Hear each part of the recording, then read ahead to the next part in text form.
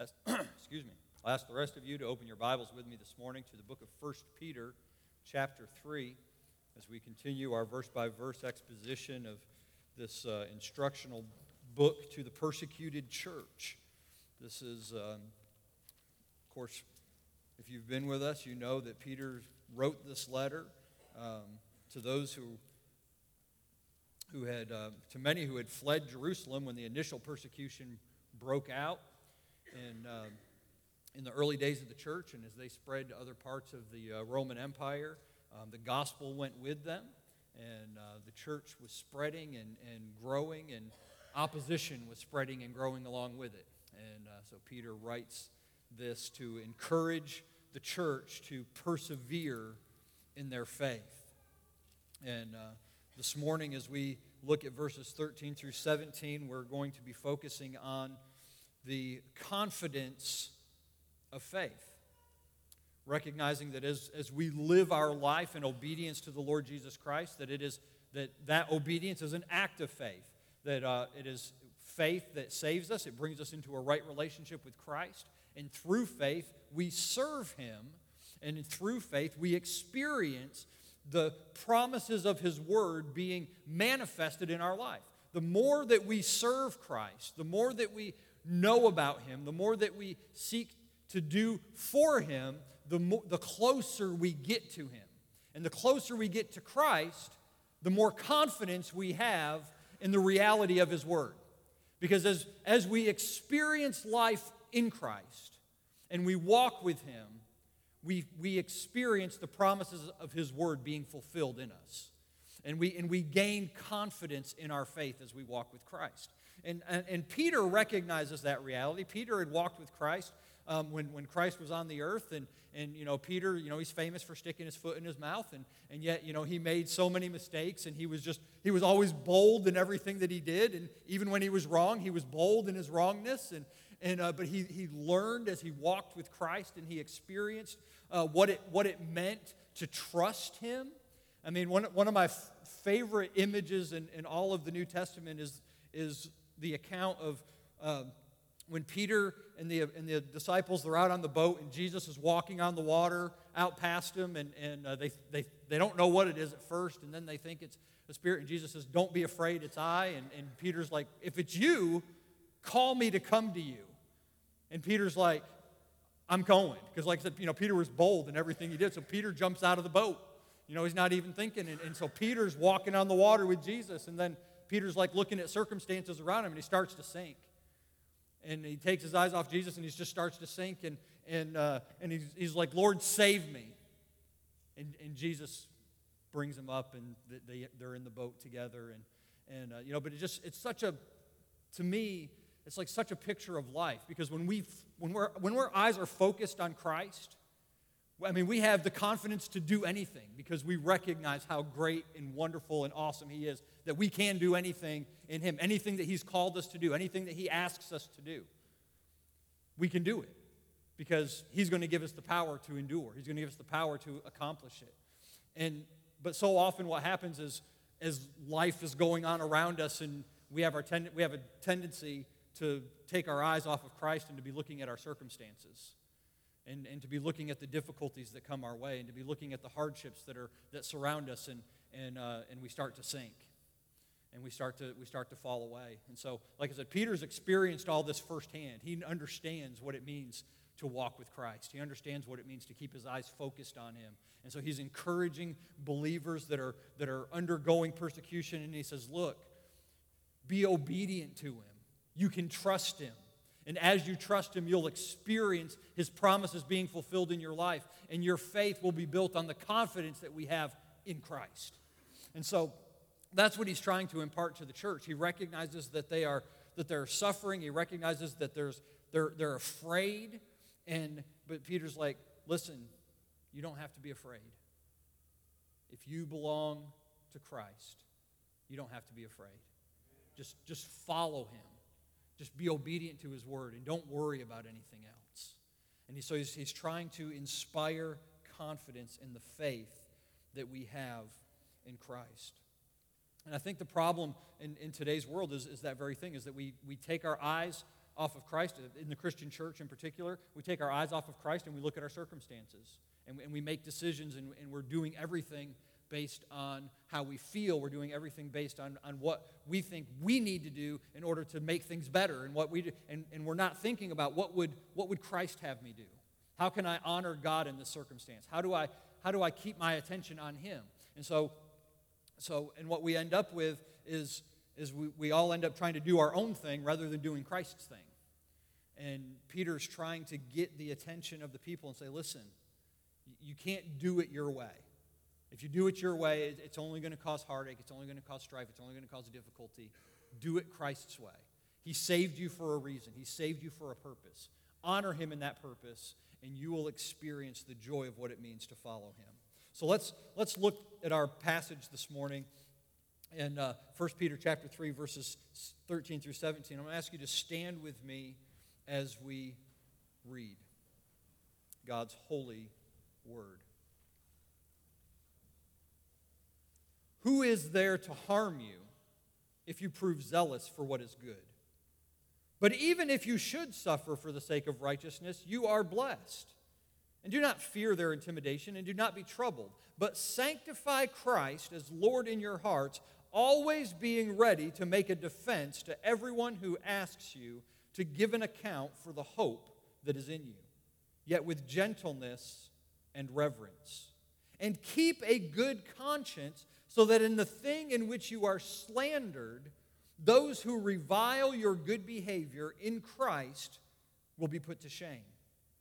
For it is better, if God should will it so, that you suffer for doing what is right, rather than for doing what is wrong.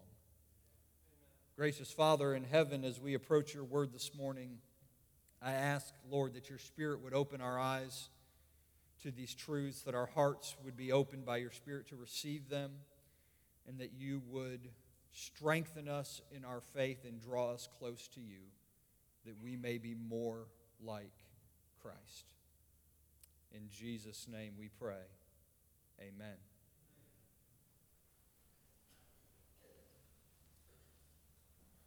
So as we look at this passage, we see in verse 13, Peter asks this rhetorical question, who is there to harm you if you prove zealous for what is good? Now, it seems a pretty straightforward question. It's pretty, who can harm you if you do what's good, right? I mean, now obviously, these Christians were suffering for their faith, so obviously there was some harm going on, but the wording of the question seems a little strange, but it really is a question concerning faith. It's a question concerning obedience to what Christ has called them to do, and it's a question concerning confidence in Christ's ability to do what He said He was going to do. So there's always two sides of these things. There's our side of it and there's God's side of it. If we do our part, well, let me put this, God's going to do His part regardless, because He's God. He's faithful regardless. But even in that, He's still called us to do our part. And in doing in our part, and I'm not talking about the essence of salvation, that's completely of God, okay? He does it all.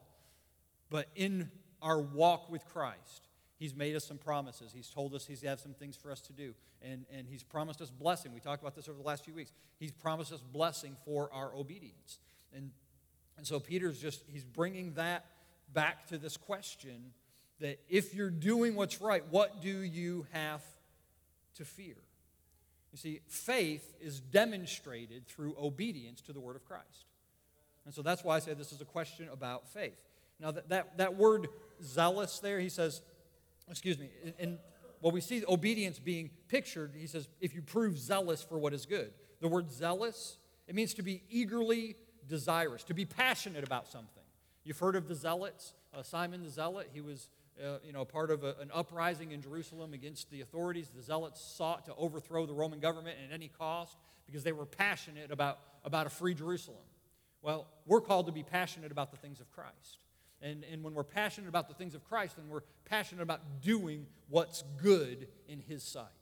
So when Peter talks about being zealous for what is good, he's not just talking about doing the things that that people say are good, but the things that God says are good.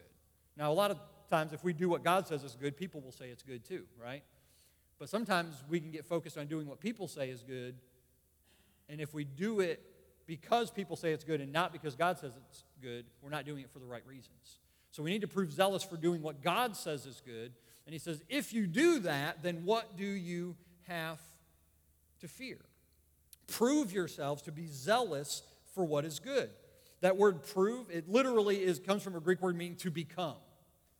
To become zealous for what is good. Now, you can't prove yourself to be passionate for something if you don't do it. Passion isn't pictured in just in the things we say. It's in how we respond. It's in how we act. It's in how we carry ourselves. It's in obedience. If we're passionate for the things of Christ, if we're passionate for Him, we're going to do the things that He tells us that we are to do. You can't say that you're passionate about serving Christ if all you ever do is what's convenient and easy for you.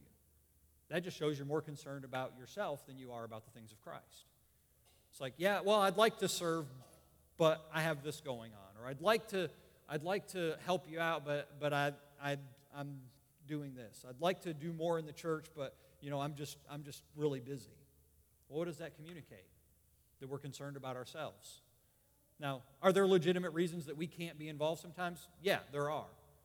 But the overall pursuit of who we are and what we're doing, we need to prioritize Christ. We need to prioritize Him, to prove ourselves zealous for what is good, understanding that in obedience that we can trust the Lord to deal with everything else that's going on.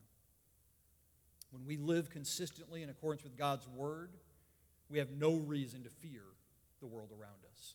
And we're going to talk a lot about fear this morning as we look at this passage. And I'm just reminded that of the words of Jesus in Matthew 10:28.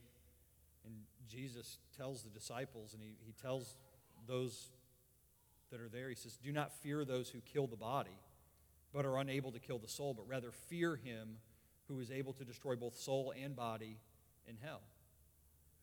So, if the Lord who is able to destroy both body and soul has redeemed us for His glory and adopted us into His family, then what is there left for us to fear? If we're only to fear Him because of what He could do to us, right, then what is there left to fear? I mean, He's our Father. If we're in Christ, He's watching over us. Apart from Him, we have a lot to fear. But in Him, now listen, He's a Father and He's going to discipline us, so that there's still that certain level of fear of God's discipline, that helps motivate us to do what's pleasing in His sight. But overall, there's nothing in this world that is greater than our God.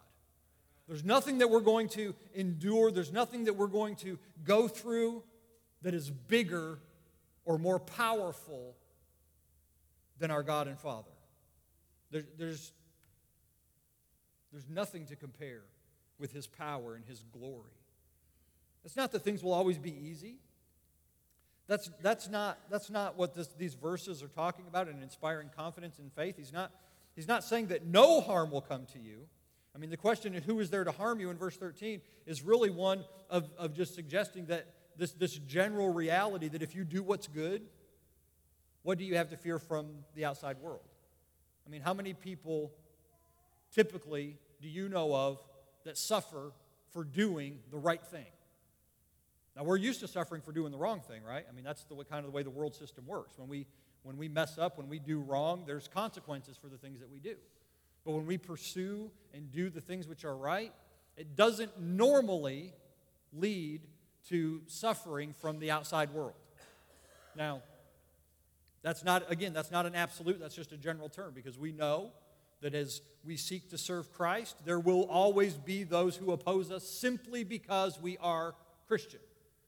There is always that opposition, that somehow they see us as a threat. But generally speaking, when we prove passionate for the things that are right, we have little to fear in this world. But even when trials come, and we're going to talk more about this in just a minute, even when trials come, we have to remember what God has promised us. In 2 Corinthians 4:17, the Apostle Paul wrote, "For momentary light affliction is producing for us an eternal weight of glory far beyond all comparison." Romans 8, verse 18 says, "For I consider the sufferings of this present time are not worthy to be compared with the glory that is to be revealed to us." These are confident assurances that God has given us in His Word, that no matter how difficult things may be at any given time in this life, that He has promised us something far greater in eternity future. He has given us something to look forward to. And it's not just that, but the things of this life are fleeting and brief in comparison with the glory that awaits us in eternity. And so this is part of keeping our focus on Christ, is gaining that eternal perspective to understand, you know what, we're consumed with the immediacy of our circumstances, but God is bigger than the immediacy of our circumstances.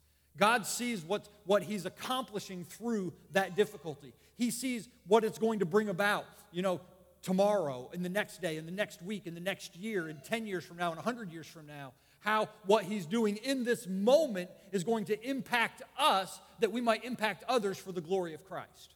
God is always working to glorify His name through us. So Peter is, like I said, it's about faith. It's about confidence in the faith that we have in Christ, because we are experiencing the outworking of God's power and promises in our lives as we seek to serve Him. And so Peter asks the question under the inspiration of the Holy Spirit, who is there to harm you if you prove zealous for what is good?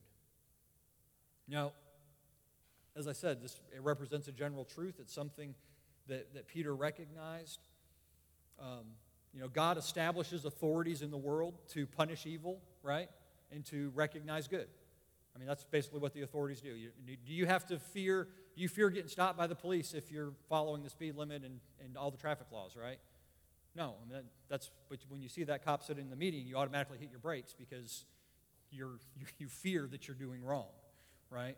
And so we see this. But if we're doing what's right, we don't have anything to fear in general. Now, we also know that regardless of where authorities are set up, that they are subject to corruption, because they are carried out by sinful men, by fallen mankind, and every authority is subject to corruption because of the fallenness of mankind. But even in the most corrupted regimes in the world, there is still a basic balance in which the authority is established to uphold what is right and to punish what is bad.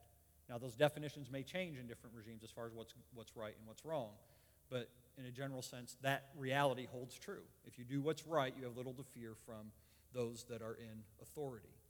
But again, it's run by sinful people. And we know historically, these Christians that Peter's writing to, they were suffering. They were experiencing some of the corruption in the human authorities. They were suffering under the hand of Nero and his officers as he was seeking to destroy the church of the Lord Jesus Christ. And yet Peter's telling them, listen, if you just do what's right and don't worry about the authorities. In general, the authorities aren't after you for doing what's right. They're going to come after you for doing what's wrong. So if you think about it, people under oppression, sometimes what do? They rebel, right?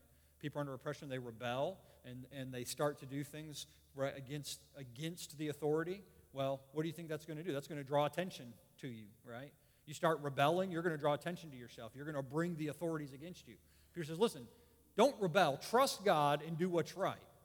And then even if you should suffer, and this is where he gets into the next several verses. Look at verse 14 with me. He says, but even if you should suffer for the sake of righteousness, you are blessed. And this is really, I would say this is probably the primary point in this passage of Scripture that Peter is trying to get us to understand as believers. Is that suffering is one, it doesn't normally come from doing what's right, so do what's right. Don't draw attention to yourself and bring suffering on yourself for rebellion and for doing what's wrong. So do what's right, recognizing that whether you suffer or whether you don't, you are blessed. You are God's child. And because of that, you can have confidence in His power and in His purposes. And that's what I want to, as we examine this passage, I want to share with you 4 primary realities in the text that strengthen the confidence of our faith in Christ. And we're only going to look at 2 of them this morning, just because we don't have time to get through them all. But these 2 both come out of verse 14. First of all, I want you to see that faith indicates the reality of favor. Faith indicates the reality of favor. The first part of verse 14. But even if you should suffer for the sake of righteousness, you are blessed. And I said this is the primary point, is to recognize what this means. He says that we are blessed. That word, we've been talking about the word blessing going back last week and the week before, talking about the blessing of God being on us, that is, of being spoken well of. This word blessed is a completely different word in the Greek, and it carries the idea of being honored in a general sense, but even more specifically, as children of God, it speaks of having God's favor rest upon you. Now, that's a comforting thought, to recognize that we, as God's children, have God's favor resting on us. That's what it means when Peter says, you are blessed. He's saying God's favor is with you. That is a comforting thought. That is a comforting thought. Whether or not we're suffering, whether or not we're going through difficulty, whether or not we have opposition, God's favor is on us. Now, there are some that would take that and run with it and say that we should only expect the best from God, that He only wants the best things in life, that if we just have enough faith, we won't be sick, we'll have all the wealth that we desire, and that's not what this is saying. The Bible nowhere teaches that if we have enough faith that we won't ever be sick, or if we have enough faith we won't ever be hurting for money, or if we have enough, it doesn't teach that. Okay, I mean, just look at the Apostle Paul, right? Paul says, he says, I've learned to live with whatever God gives me, whether in much or in little. He says, I've known what it is to be hungry, and I've known what it is to be satisfied. And so Paul had his thorn in the flesh. He prayed for God to remove it. And God said, no, I'm not going to do it. My grace is sufficient for you, but you're going to have to deal with it. And so, and then Paul, it's believed that, Paul likely was suffered from very poor eyesight later in life, and there were things that he suffered, and he was stoned and left for dead. He was beaten 5 times with rods. I mean, just crazy stuff that Paul dealt with, and then how people can say, well, you know what, if you just have enough faith, then God's going to take away all that bad stuff. No. But God will give you strength to endure it. Just as He did with the Apostle Paul, just as He did with these Christians, just as He did even with Peter himself, who ultimately was crucified by Nero and for his faith. But Peter wants the people to recognize it's not that trouble won't come. In fact, Scripture tells us something very different. In 2 Timothy 3:12, it says, indeed, all who desire to live godly in Christ Jesus will be persecuted. We will suffer persecution. That is, we will have to make a stand for our faith at some point. That there are going to be people who oppose us, that are adverse to us just because we are Christian, and we need to be ready to stand. Now, this is something that I think that in American Christianity that is, for the large part of our history as a nation, we haven't seen a large amount of persecution against Christians within our nation. It's on the rise. I mean, it's gaining ground, the opposition to the Christian church. We see it in the mainstream media. Just recently, I don't know if any of you followed the Colorado cake baker's case. He was sanctioned by the state because he would not produce a cake for a same-sex wedding, and the state came after him, and they persecuted him, and they destroyed his business, and all this. And anyway, he sued against them and went to the Supreme Court, and the Supreme Court said, listen, Colorado, you were wrong. He has a right to do what his faith compels him to. And actually, what they said was there was a clear bias against him because of his faith, and that they were wrong in what they had done.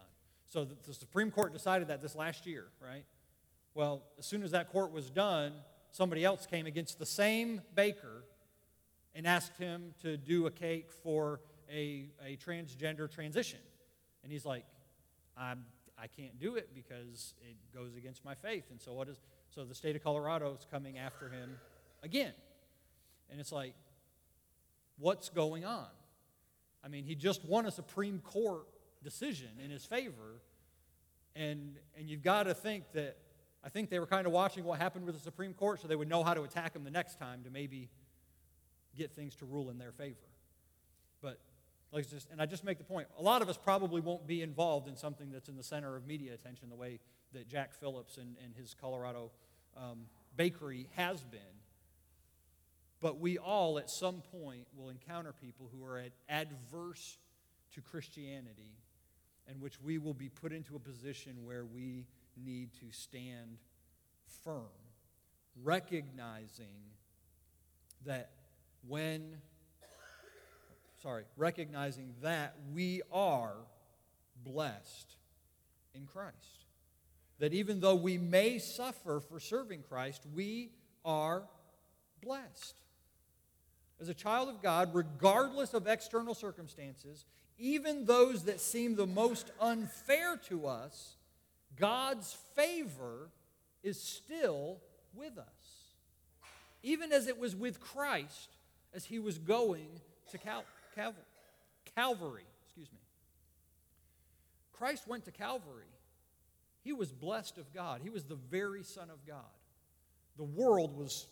His world was falling apart. The disciples' world was falling apart. But Christ was carrying out the will of God. He went recognizing that his Father's purposes were being accomplished. And we can know that whatever we're dealing with, that when we walk by faith, that we can gain confidence in our faith in Christ, knowing that he has promised that he will always be with us. Understanding that he is giving us strength to endure. You know, it's hard for us to understand sometimes why we are made to face the hardships and difficulties in life that come our way. And we wonder how God could let such terrible things happen. And when they do happen, when we deal with adversity, when we deal with difficulty, a lot of times, I think, especially as believers, we look at ourselves and say, God, what did I do to deserve this? What did I do that you're allowing all of this to come on me? And I'm not saying necessarily that it's wrong to necessarily question, because sometimes we deserve a little discipline from God. So we need to evaluate. But not always. You know what? Sometimes bad things happen and we haven't done anything wrong. I've been for those of you that have been working through the Bible in a year, with the MacArthur Daily Bible this year with me, we've just finished reading the book of Job. And you know that Job was a righteous man on the earth, and he had great affliction put on him. And he hadn't done anything wrong. And he couldn't understand why God would let him do it. And many of you have been in that situation. You're like, God, why are you letting this happen? What did I do to deserve this? But just as it was with Job, and just as it is with other stories in Scripture and in our lives, God's purposes are so much greater than what we can see, that we have to step back and just trust him. Understanding that even though we suffer, we are blessed. I was reminded, as I was studying this week, I was reminded of the man and I think it's in John chapter 9, that Jesus and his disciples come across a man that was born blind. And And the disciples ask Jesus because they see, this guy's obviously, he suffered a great tragedy, right? He was born blind. He's had this difficulty all through his life. And the disciples say, who sinned? Was it this man or was it his parents that he would be born blind? And you remember what Jesus told them? Jesus said, neither this man nor his parents sinned, but so that the works of God might be manifest in him. For this purpose, he was born blind. You ever stop to think that sometimes when you're suffering, when you're going through hardship, when you're going through difficulty, that maybe you're going through it, that God might magnify and manifest His glory through your circumstances? The greatest tragedies in our life are also the greatest victories that God gives us. We can't have victory without tragedy. We can't have victory without difficulty. God works through those difficulties in order to magnify His grace and His glory. I remember reading a few years ago about a man who was really upset with God. His son had gone off to war and had been killed. And the guy was just extremely bitter. Pastor from the church goes out to visit the man. Hadn't been in church since the incident. And the guy tried to be nice, but he's just angry and just bitter. And he says, Pastor, where was God when my son was being killed on the battlefield? Where was God? And the pastor thought about it for a moment. And he says, well, I suppose he was in the same place where he was when his son was killed by the Roman authorities. It's a different perspective, isn't it? So it's easy for us, to think about our circumstances and to think about our hurt and our pain and to think about what we're going through and wonder where God is until we realize that even in something as horrific as the crucifixion of Jesus, that God allowed that to happen in order to accomplish something so much greater. For in that most horrific of things, He brought about the redemption of mankind. We have nothing to fear because we are blessed. Because we are blessed. So, faith helps us to recognize God's favor. But faith also instructs us to respond to fear. And this is the latter part of verse 14. He says there, right after this, even if you should suffer for the sake of righteousness, you are blessed. Do not fear their intimidation and do not be troubled. I think sometimes when we get instructions from God, I'd much rather Him tell me what I need to do than what I don't need to do. It's like, don't be afraid. I'm like, okay. I hear what you're saying, but God, help me out here. It's a whole lot easier to have instruction that tells me to do something than not to do something. And He does get into that. He tells us here, he says, don't be afraid. And then in verse 15 he says, go on. He says, but sanctify Christ as Lord in your hearts. This is how we don't be afraid. Sanctify Christ as Lord in your hearts. This is how you overcome. But I don't want you to miss this response to fear. He says, listen, don't give in to it. Don't give in to fear. There's nothing that this world can do to you as my child. I'm with you. If something happens, I'm going to see you through it. I'm going to bring you through it. I'm going to give you the strength to endure it. Difficulties will arise, but God's favor rests on us, and we must not give in to the fear that others attempt to frighten us with. What can someone do to you that God can't overcome? If they beat you, God can bring healing. If they kill you, you'll live forever in the presence of your Savior. And I think this is a reality that we see in Scripture, and I think this is something that the apostles understood. Paul writes in Philippians, he says, for me to live is Christ and to die is gain. Because he understood that. You know what? As long as I'm alive, I'm going to preach the gospel. The gospel is going to go forward. Christ is going to be exalted. And as long as I'm alive, if I'm beaten, I'm going to share the gospel with those who beat me. If I'm imprisoned, I'm going to share the gospel with those who imprisoned me. If I'm stoned, I'm going to get up and I'm going to keep sharing the gospel until I can't share anymore. And when they take my life, I will have gained Christ. Paul understood that reality, and I think Peter understood it, and that's why he gives us this passage that we're dealing with here this morning, so that we understand there is nothing to be afraid of. And just imagine what it does to the opposition when you're not afraid. I mean, the world responds to us seeking to intimidate us, seeking to make us afraid, to conform to their ways. But what happens when we're not afraid? In that same passage in Philippians chapter 1 where Paul says, for me to live is Christ and to die is gain, he goes on in a few verses later, he says, encouraging us to be faithful in the work of the gospel, in no way being alarmed by your opponents. That is, don't be afraid by those who are, he says, which is a sign of destruction for them, but of salvation for you. You know, it's got to catch people off guard when they're trying to intimidate you in your faith to keep you silent, trying to intimidate you in your faith to keep you from speaking against their position.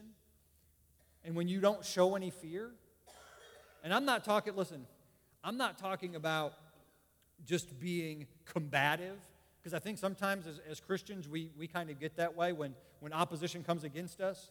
We just meet them with the same kind of opposition going against them in the other direction, and we're not doing it. We're not sharing the truth in love like Christ commanded us to, but we're just kind of bowing up and being prideful and being angry with people. That doesn't accomplish anything. All right? We have to share the truth in love, but we have to be bold. We have to be unashamed of who Christ is and what He's done for us. And we need to be able to share that in such a way as to make them step back and say, okay, what's going on here?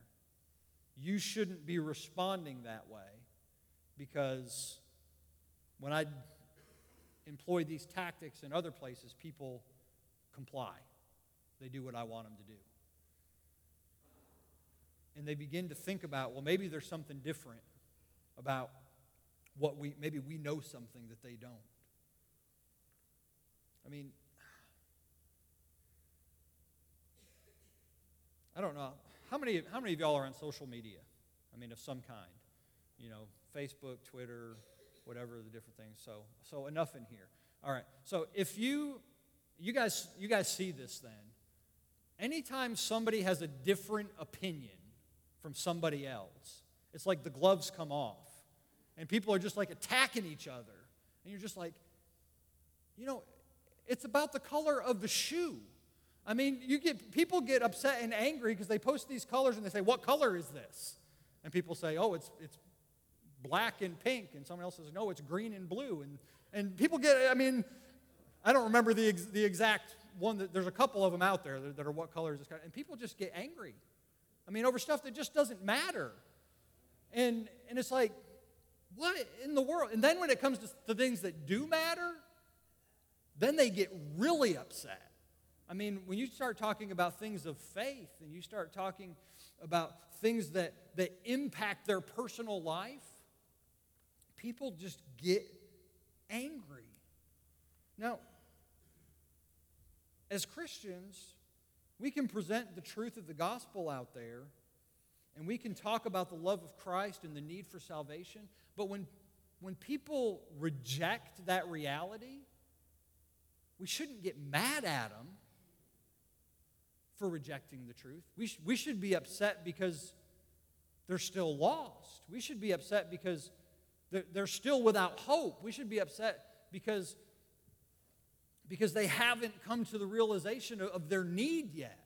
But we shouldn't get mad at them for rejecting the truth. We should be praying for them. We should be seeking to encourage them. But you know, the culture in which we live is a culture of intimidation. When you don't agree with me, then I just need to force you into submission. And I think that's part of our fallen nature. You think about, even with some religious movements throughout history and even currently today, there are religious movements that seek to bring compliance through force. This is what we see the Muslims doing around the world, right? They're seeking to bring compliance by force. You either bow before Allah or we're going to cut off your head. That's a tactic we haven't tried. I don't think we should. We're not going to force people into the faith. I think we actually did try it back during the Crusades. It was not a pretty thing and not a bright spot in the history of Christianity.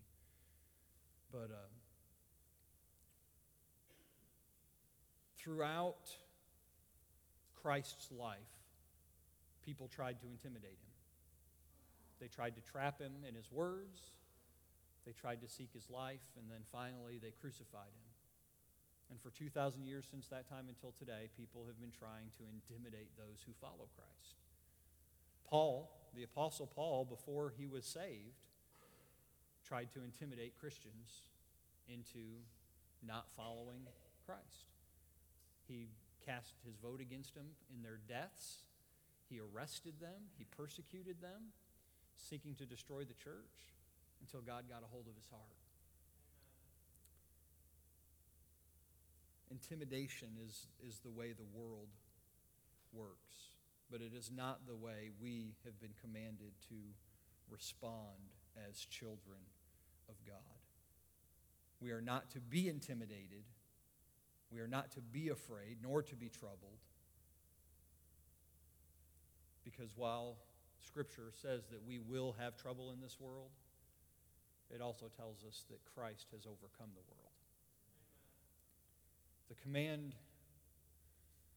The actual command here in verse number 14, it seems to be a reference to Isaiah chapter 8.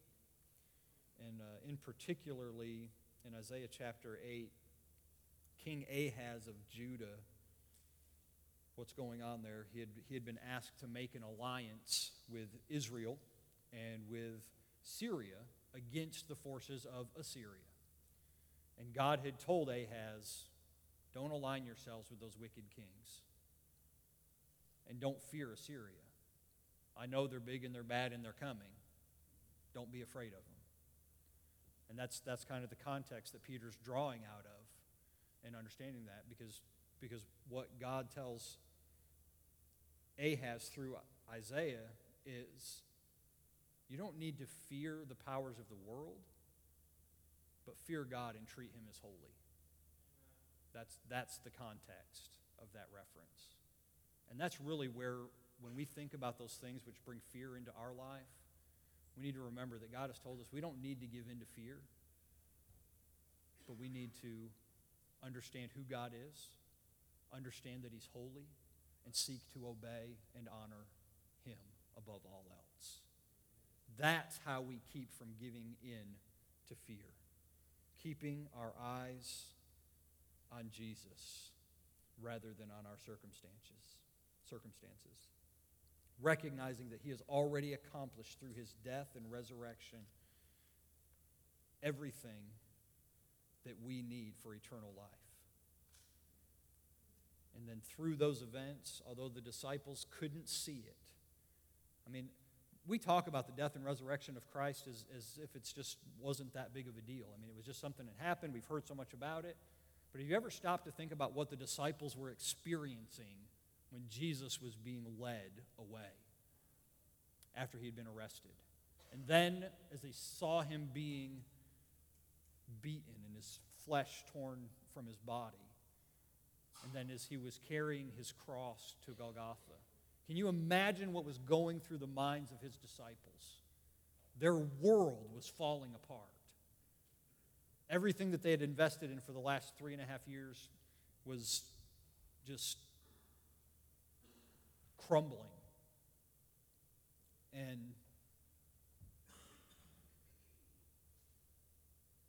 what would God tell them? Don't be afraid. What did Jesus tell them? Don't be afraid. He tells us the same thing today. Don't be afraid.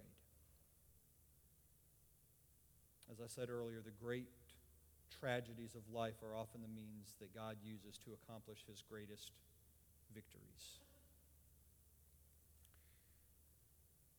In 2007, actually in 2006, God called me to the gospel ministry. In 2007, my family packed up our stuff and headed to Memphis, Tennessee through a weird string of events that redirected us to that location. And within a few months of moving there to begin the pursuit of ministry, and most of you know that know me know this, but my oldest son Isaiah was diagnosed with a brain tumor. And I can remember asking God, why? Why would you do? I've just given up everything in my life to come follow you and to serve you and to make much of you. Why would you allow this to happen? And slowly God began to show me, first of all, how he'd been at work through various circumstances to bring us to that place so that my son could receive the care that he did through St. Jude Children's Hospital and continues to receive.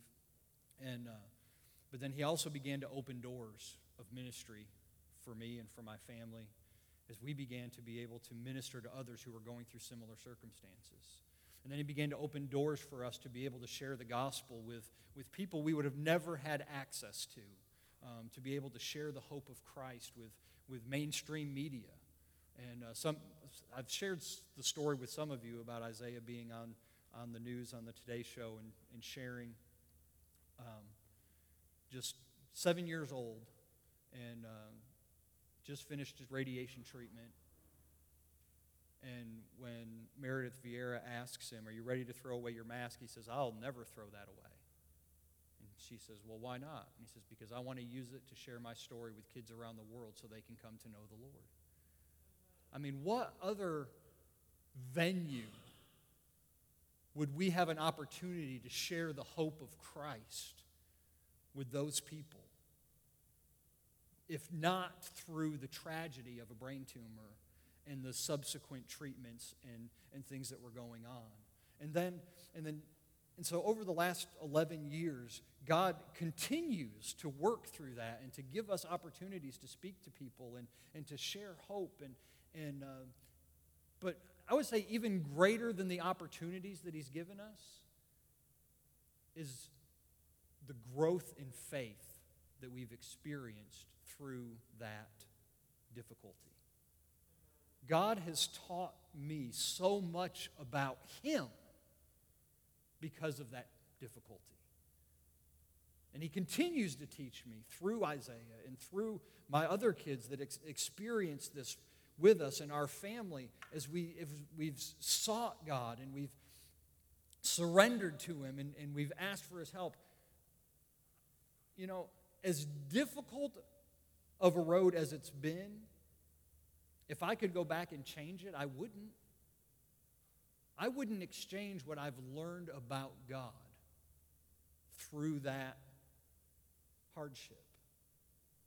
I could never exchange that for an easier life. Whatever you might be dealing with in your life right now, no matter how difficult it is, no matter how hard it may seem to be able to hold on and to persevere and to come through it, God is able to work through that to grow you in faith, to strengthen you in your understanding and knowledge of who he is. God is able to give you victory in the midst of utter hopelessness.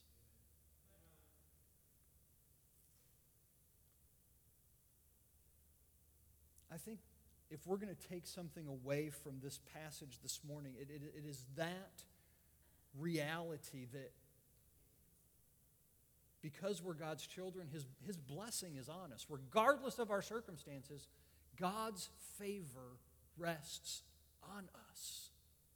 He's working to glorify his name through us. when we're pursuing what is good and right in God's sight, we can be assured that He is with us and that we have nothing to fear from those who would oppose us.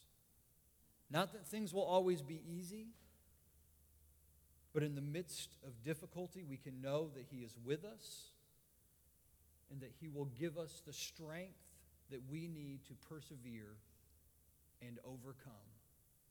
And He will continue to do that until He takes us home to glory.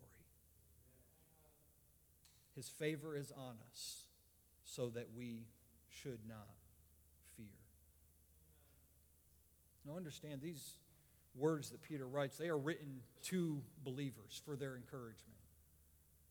But even in recognizing that, and I pray today that as believers you would be encouraged to persevere, to obey Christ, to be strengthened in His promises and His power and in His presence. But also understand that these truths and these realities, these are an enticement to the unbelieving world. Because you know what? Unbelievers suffer too. And they need hope. And they need help. And we have a message in Jesus Christ that gives them that. He is offering them this same comfort and this same encouragement through faith in His name. If you don't know Christ, you can put your trust in Him today. And He offers you this encouragement. He offers you forgiveness of sins, adoption into His family, purpose in life, strength in adversity, and hope always. Faith in Christ gives us the confidence to endure everything that life brings our way. Let us pray together. Father, I thank You. Lord, I thank You for the truths that you've given us in this passage. And Lord, I pray that You would continue to encourage our hearts and help us, Lord. And even though we haven't got to talk about what it means to sanctify You in our hearts, Lord, I pray that You would help us to do that very thing. To focus our heart, our mind, our energy on You, on Your will, on Your word. So that we will not fear. So that we will recognize that we are blessed. And that we have nothing to fear. For You are our God. Mighty to save. You are our Savior, our Redeemer, our Counselor.